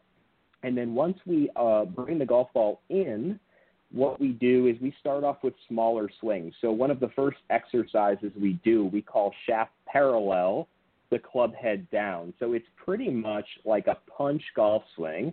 And for your golfers out there, it would be almost like you're trying to hit a 20-yard little punch out of the woods. And that's typically where we start. Shaft parallel, the club head down. And there's a number of exercises we do with those smaller swings. Once the golfer feels proficient enough and comfortable enough on how to use the Impact Press and what they're seeing result-wise with that shaft parallel to club head down, then we go to what I would call lead arm parallel in the backswing to shaft parallel in the through swing. So it's just a little bit of a bigger swing, and then eventually we start to get to some of the bigger swings. But we start off the ball, small movements, medium movements, and then eventually get into bigger movements. And that's one of the best ways that I've found, even before the Impact Press, to start allowing for golfers to improve movements or positions. Everyone has a pattern. Everyone has a motor pattern that they're used to doing. And in order to start to make the change and allow for the change to click as quickly as possible, typically if we kind of do something similar to the program I just mentioned, you're going to get better faster. Yeah, and that's really what golfers want. Being in the industry, we see so many of our amateur golfers out there, and especially our high handicappers that struggle, and they've gone out and they've bought all the gizmos and the gadgets to try and help improve. And one of the things that I know you want to point out, and this really goes to the difference with what you're talking about here tonight with the Impact Press and so many other products on the market, is that they tend to only sort of fix the position by actually working on the position. They're not something that translates easily once the golfer gets to their own equipment. So in other words, you're using a training aid out there, but then when you actually get out in real course situations, you're using your own clubs now, it's very hard to translate those movements and so forth because there's not really anything to go by. And this is something that you wanted to make sure that the Impact Press did, was that it would be something that would be translatable through the various drills and steps that they're going through using your product, that when they got into their own clubs, it would be something that they would very easily transition through. Maybe touch on that a little bit. Sure thing. So as a golf coach, improving, everything is cause and effect. So there's a reason why almost every single golfer struggles with how they deliver the club into the hitting area. So before I developed the impact press, my goal as a golf coach was to figure out what that one main issue was, to tackle that, and then allow for that golfer to improve. So the majority of training aids out there, although there's so many good ones, typically they just focus on the position. So if we were going to just talk about impact, they're only working on the impact position. They're not actually tackling or focusing on what's happening prior to impact that is causing that golfer to struggle with how they strike the golf ball, or where the club face is, or the dynamic loft at impact. So I wanted to make sure that we could develop something that would be, we'll say, reactionary, that start to improve a number of things that happen prior to the golfer delivering the club through the hitting area. And I wanted to do so without the golfer honestly really even knowing what they were doing. Because at the end of the day, golfers just want to get better. So if they start to move differently, if they start to improve their ball striking, and maybe the training aid looks a little funky, but they're improving their overall start line and curvature, and they're hitting the golf ball further, that's what it's all about. So I wanted to make sure that we develop something that would allow golfers to just improve on their own without having to react to anything other than the actual design that we put in front of them. So that's what we definitely tell all of our golfers, that we are a reactionary design. We have the training protocol put in place for a reason. We want you to follow that training protocol. And if you do, you're going to get better, and you're going to get better quickly. Yeah, and that's really, like you said, that's what it's really all about. We want students to be able to understand the various movements, because as we all know, the golf swing can be challenging and difficult for some people. But with the right information and the right, coaching and assistance, if you will, from our fellow professionals, you're able to get out there and enjoy the game. And that's what people want to do. They want to be able to shoot lower scores, be able to play with more proficiency. And this is something that your product is able to do, is to help them get into the right position at the right time. And you also, I want to make note too, that you have now got some other fellow professionals as well as some celebrity athletes that now are coming out as part of your ambassador team. And first and foremost in your fellow professional, Gary Gilchrist, who is recognized as one of Golf Digest's top 50 best teachers. Golf Magazine also recognized him as one of the top 100 on their instructor list. And he's worked with a number of tour players, both on the LPGA and PGA Tour. What's been some of his feedback on the impact press? And then we'll also talk about somebody else who's not in the golf business, but also is become an ambassador of your team. Yeah, absolutely. So I've known Gary for quite some time. I've worked underneath Gary before I became a director of instruction here in New Jersey. So I knew when I was putting the impact press together that Gary would like this. Gary is a golf coach that is obviously extremely successful, and he's always trying to find the easiest way to communicate and to get a golfer to improve. So when I put this together and I sent Gary a unit, I knew it was going to be a hit based on his training programs that he has in place and how he likes to work with his tour players. So certainly having Gary on board and being an ambassador for Impact Press has been extremely helpful, especially with all the tour players he works with and the big junior golf academy following that he has as well. So that's been tremendous for us. And Gary likes simple things. So the impact press to him is relatively simple, right? You set up a certain way with one indicator. The goal is to get the other indicator to, point at the target of where you want the ball to start. And it's super simple, but at the same time, it gets golfers to improve their movements and their golf games quicker. So it's been a great partnership so far, and I certainly appreciate his feedback.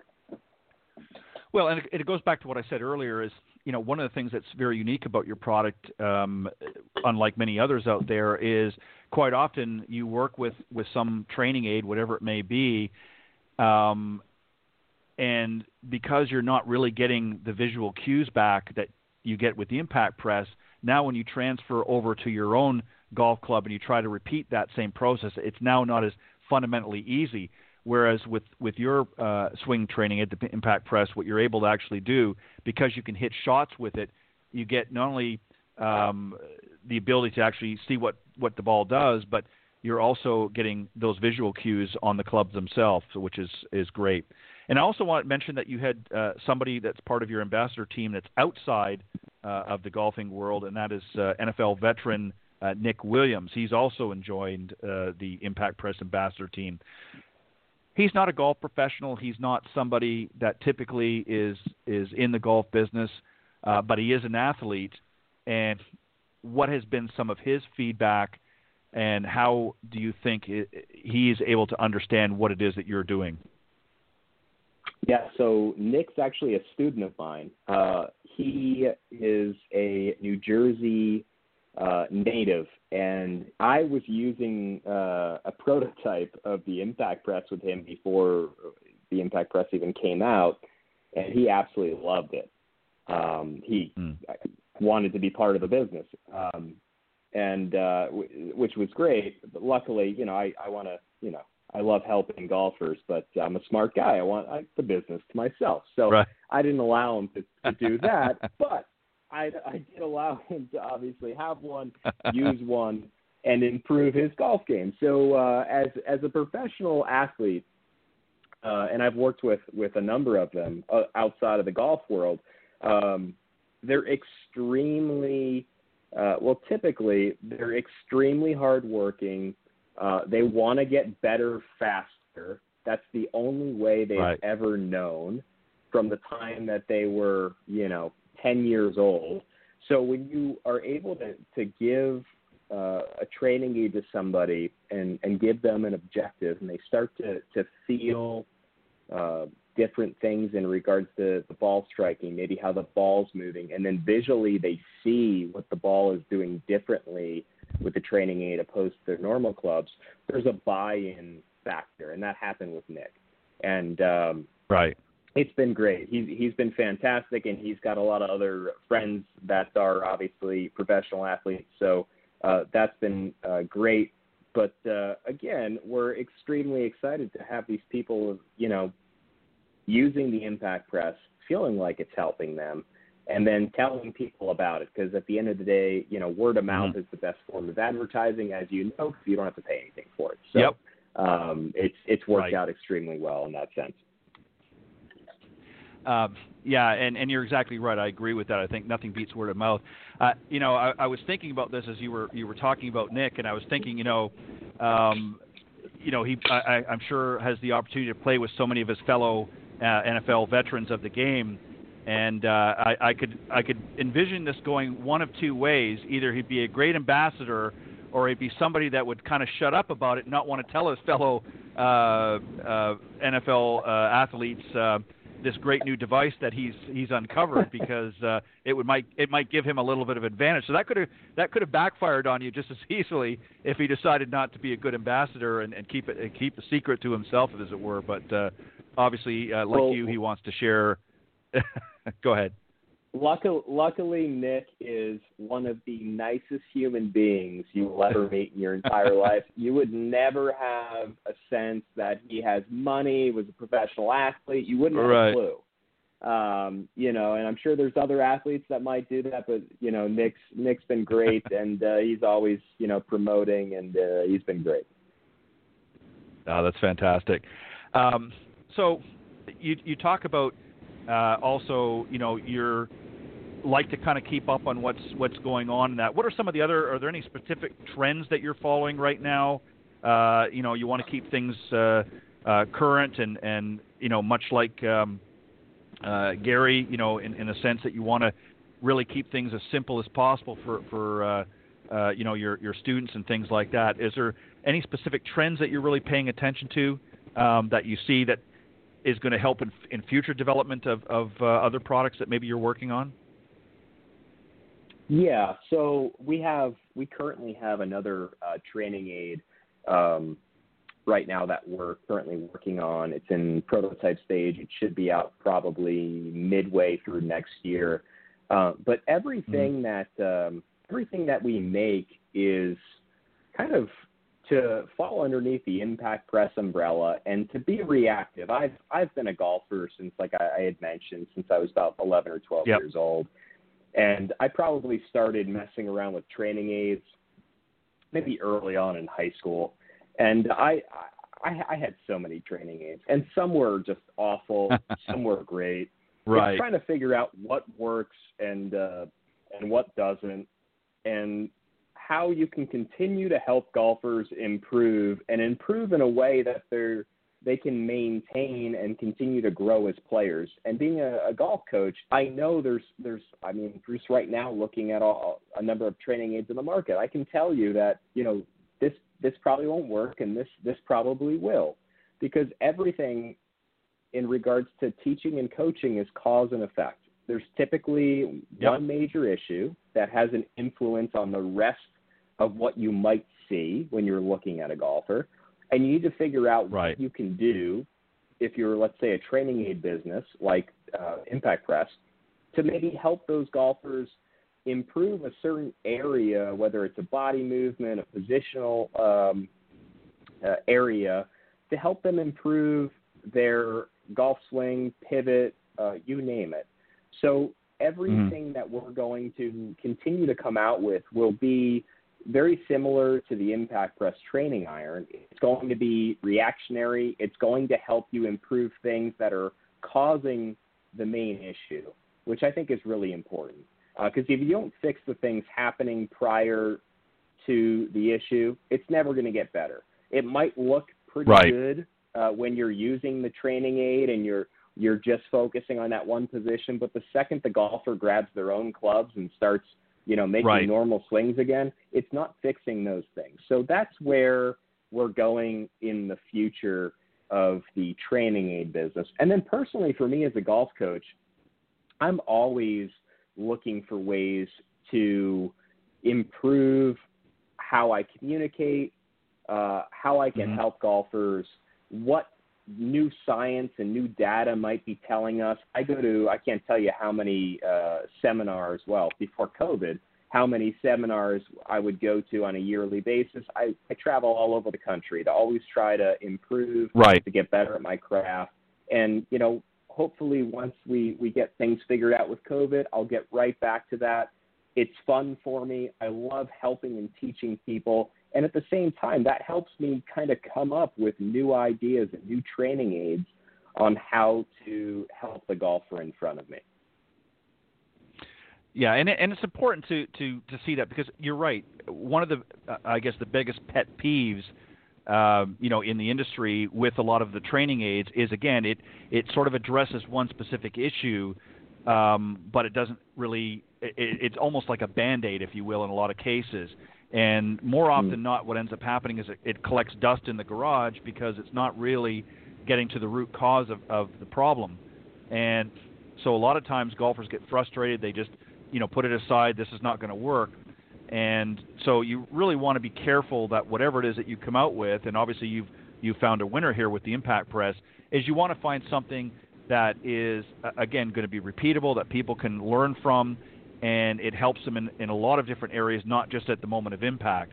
And that's important. And you touched on here, you wanted to keep on top of different ways of communicating things. And another area that you talk about here is that you're really sort of following the remote coaching and lessons for golfers, being able the ability to all over the world. Now with COVID, many of your fellow professionals, some of them were already doing it.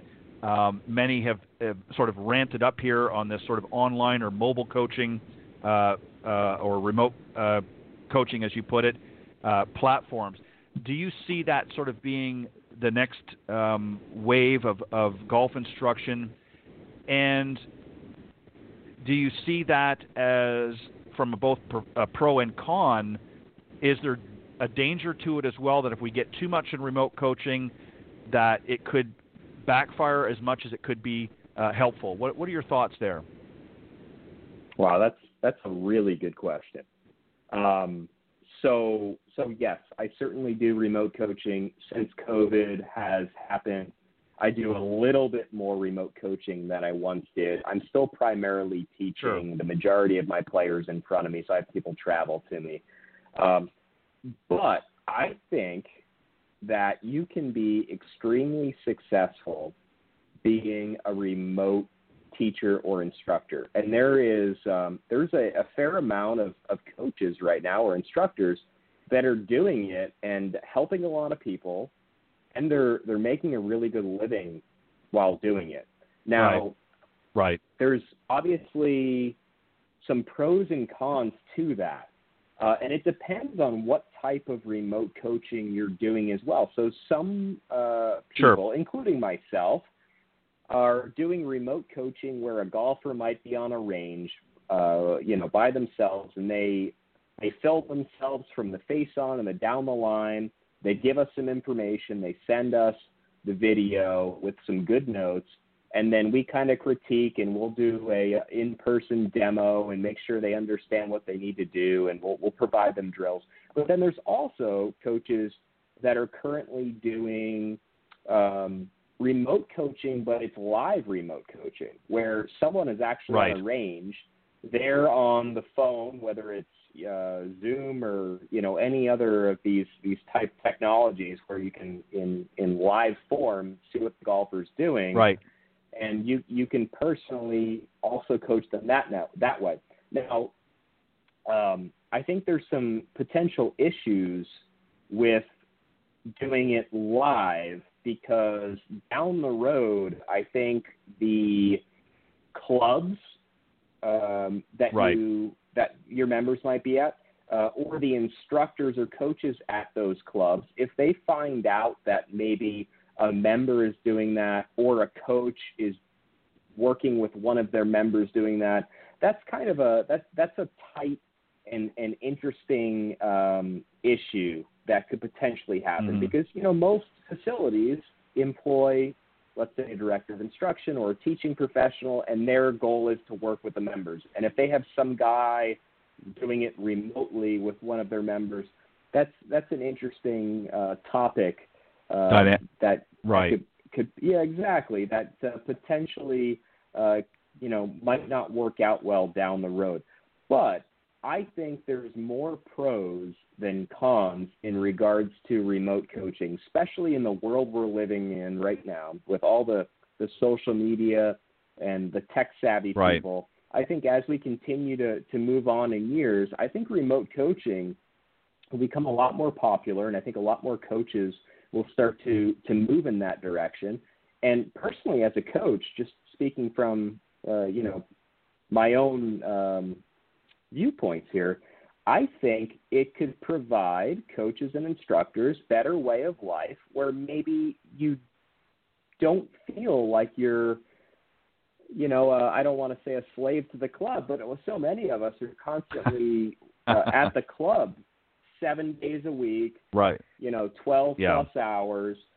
And if you can kind of create your own business where you can do it when you want, who you want to do it with, you have a studio at your house, or you have a studio at maybe space that you rent, that could be, better for everyone, where there's more time to do other things, spend time with family, go on trips, all the things that a lot of golf professionals or golf instructors aren't necessarily able to do in a season.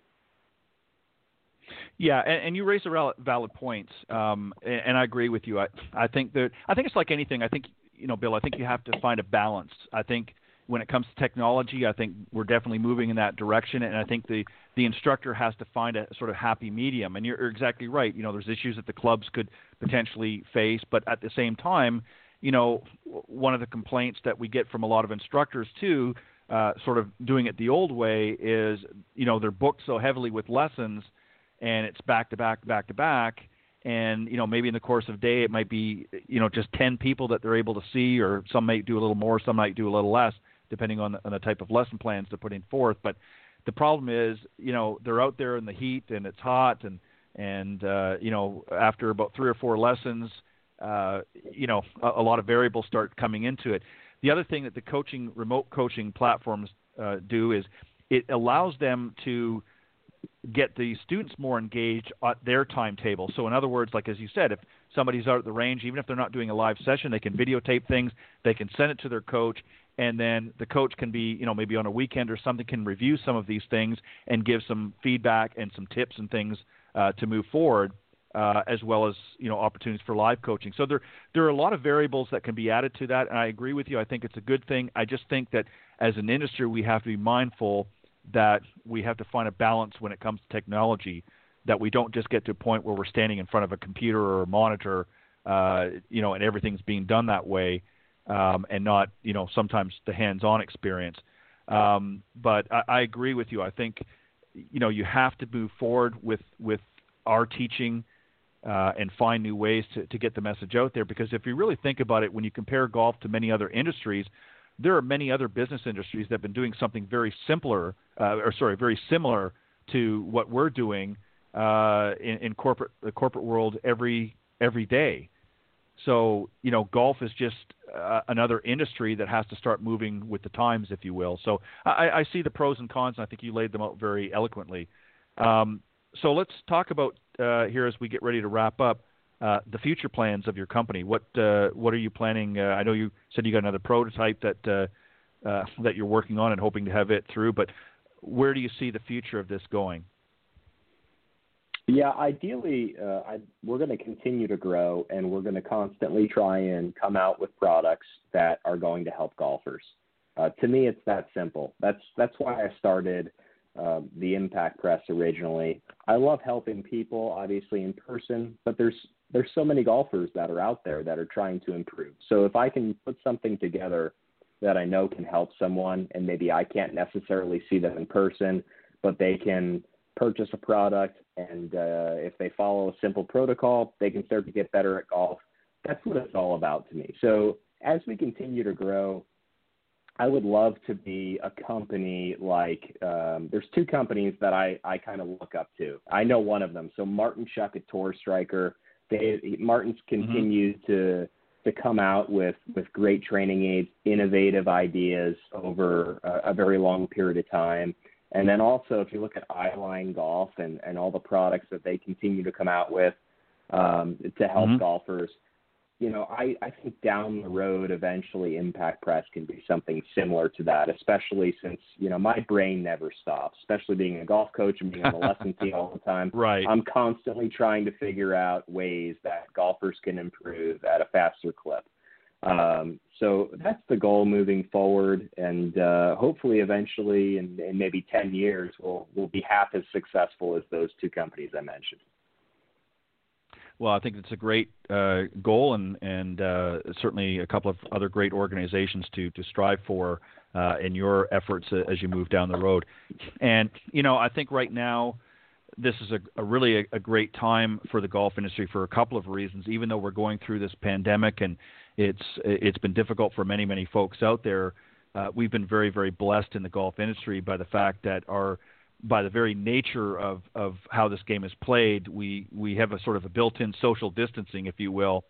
So many golf clubs, of course, most of them now have been able to maintain their, being open and being able to, play this great game. But also by virtue of many other sports and other activities not being as freely open, it's really forced a lot of people to come out to this. So it's really been a really unique opportunity for the golf industry, because there have been so many people that maybe normally would not have been drawn to this game at all, or maybe at this point have almost really been, and I hate to use this term, but forced to come out to the golf course because they really had nothing else to do. So it's a very unique opportunity for the golf industry right now, and I hope as an industry we take advantage of that and find ways of really reaching out to some of these new golfers that have never picked up a golf club before, or maybe even thought of it, and finding ways of keeping them engaged in this game. And I think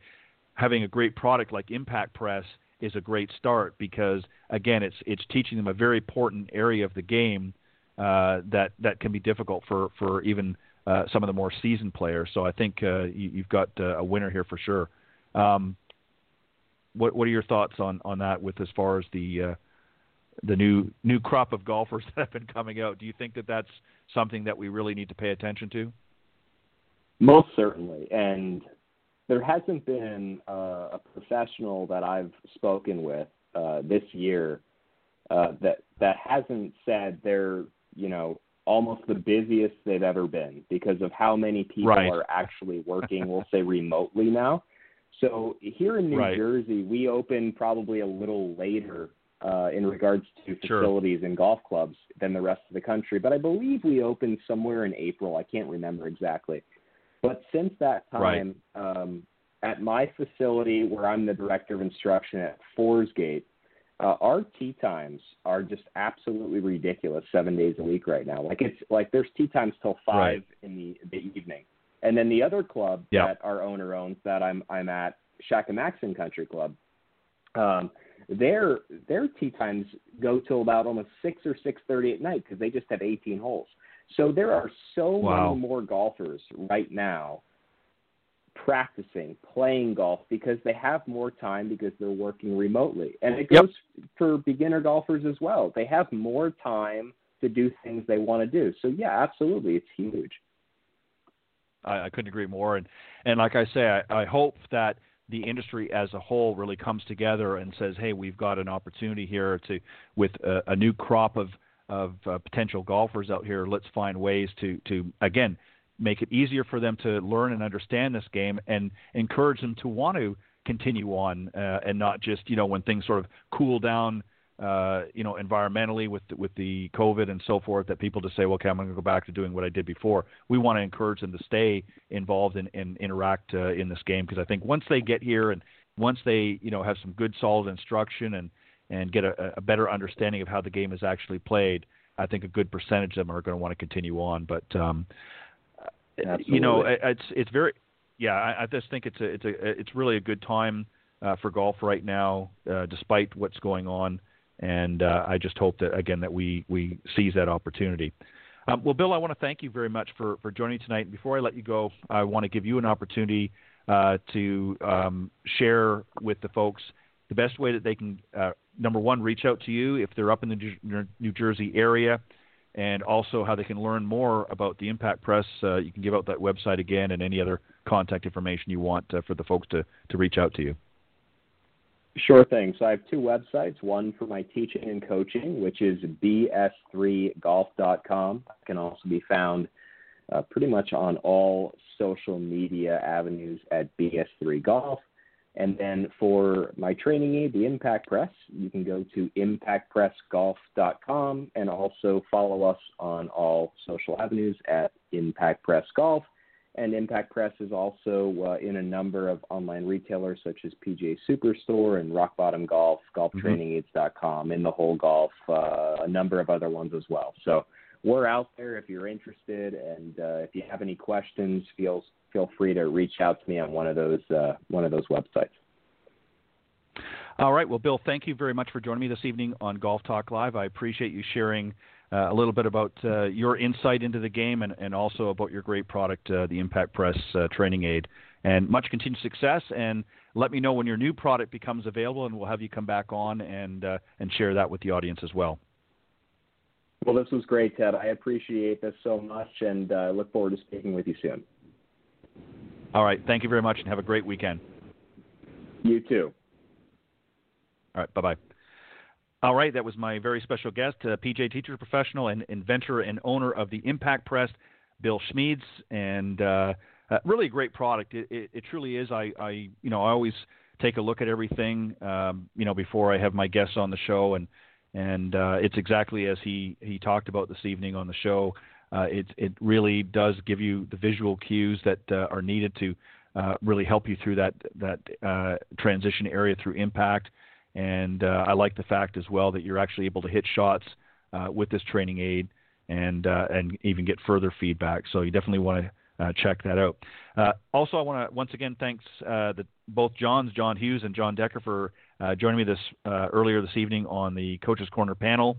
Thanks, guys, for doing a fantastic job, and I look forward to another great show next week with another group of guest panelists and another great special guest on my show. So for those of you that are tuning in towards the end here, you can go to blogtalkradio.com and type in Golf Talk Live at the end of the show, and just wait a little bit, and you can scroll down, and the recorded version will be there in the on-demand section. And at the end of the show, you'll hear the closing credits. We'll give you some other great ways to continue to the broadcast as well. So again, thanks to my special guests. God bless everybody. Have a great weekend. Stay safe, and we'll see you next time right here on Golf Talk Live.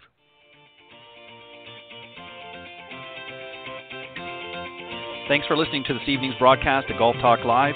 Remember to tune in each week at blogtalkradio.com/Golf Talk Live.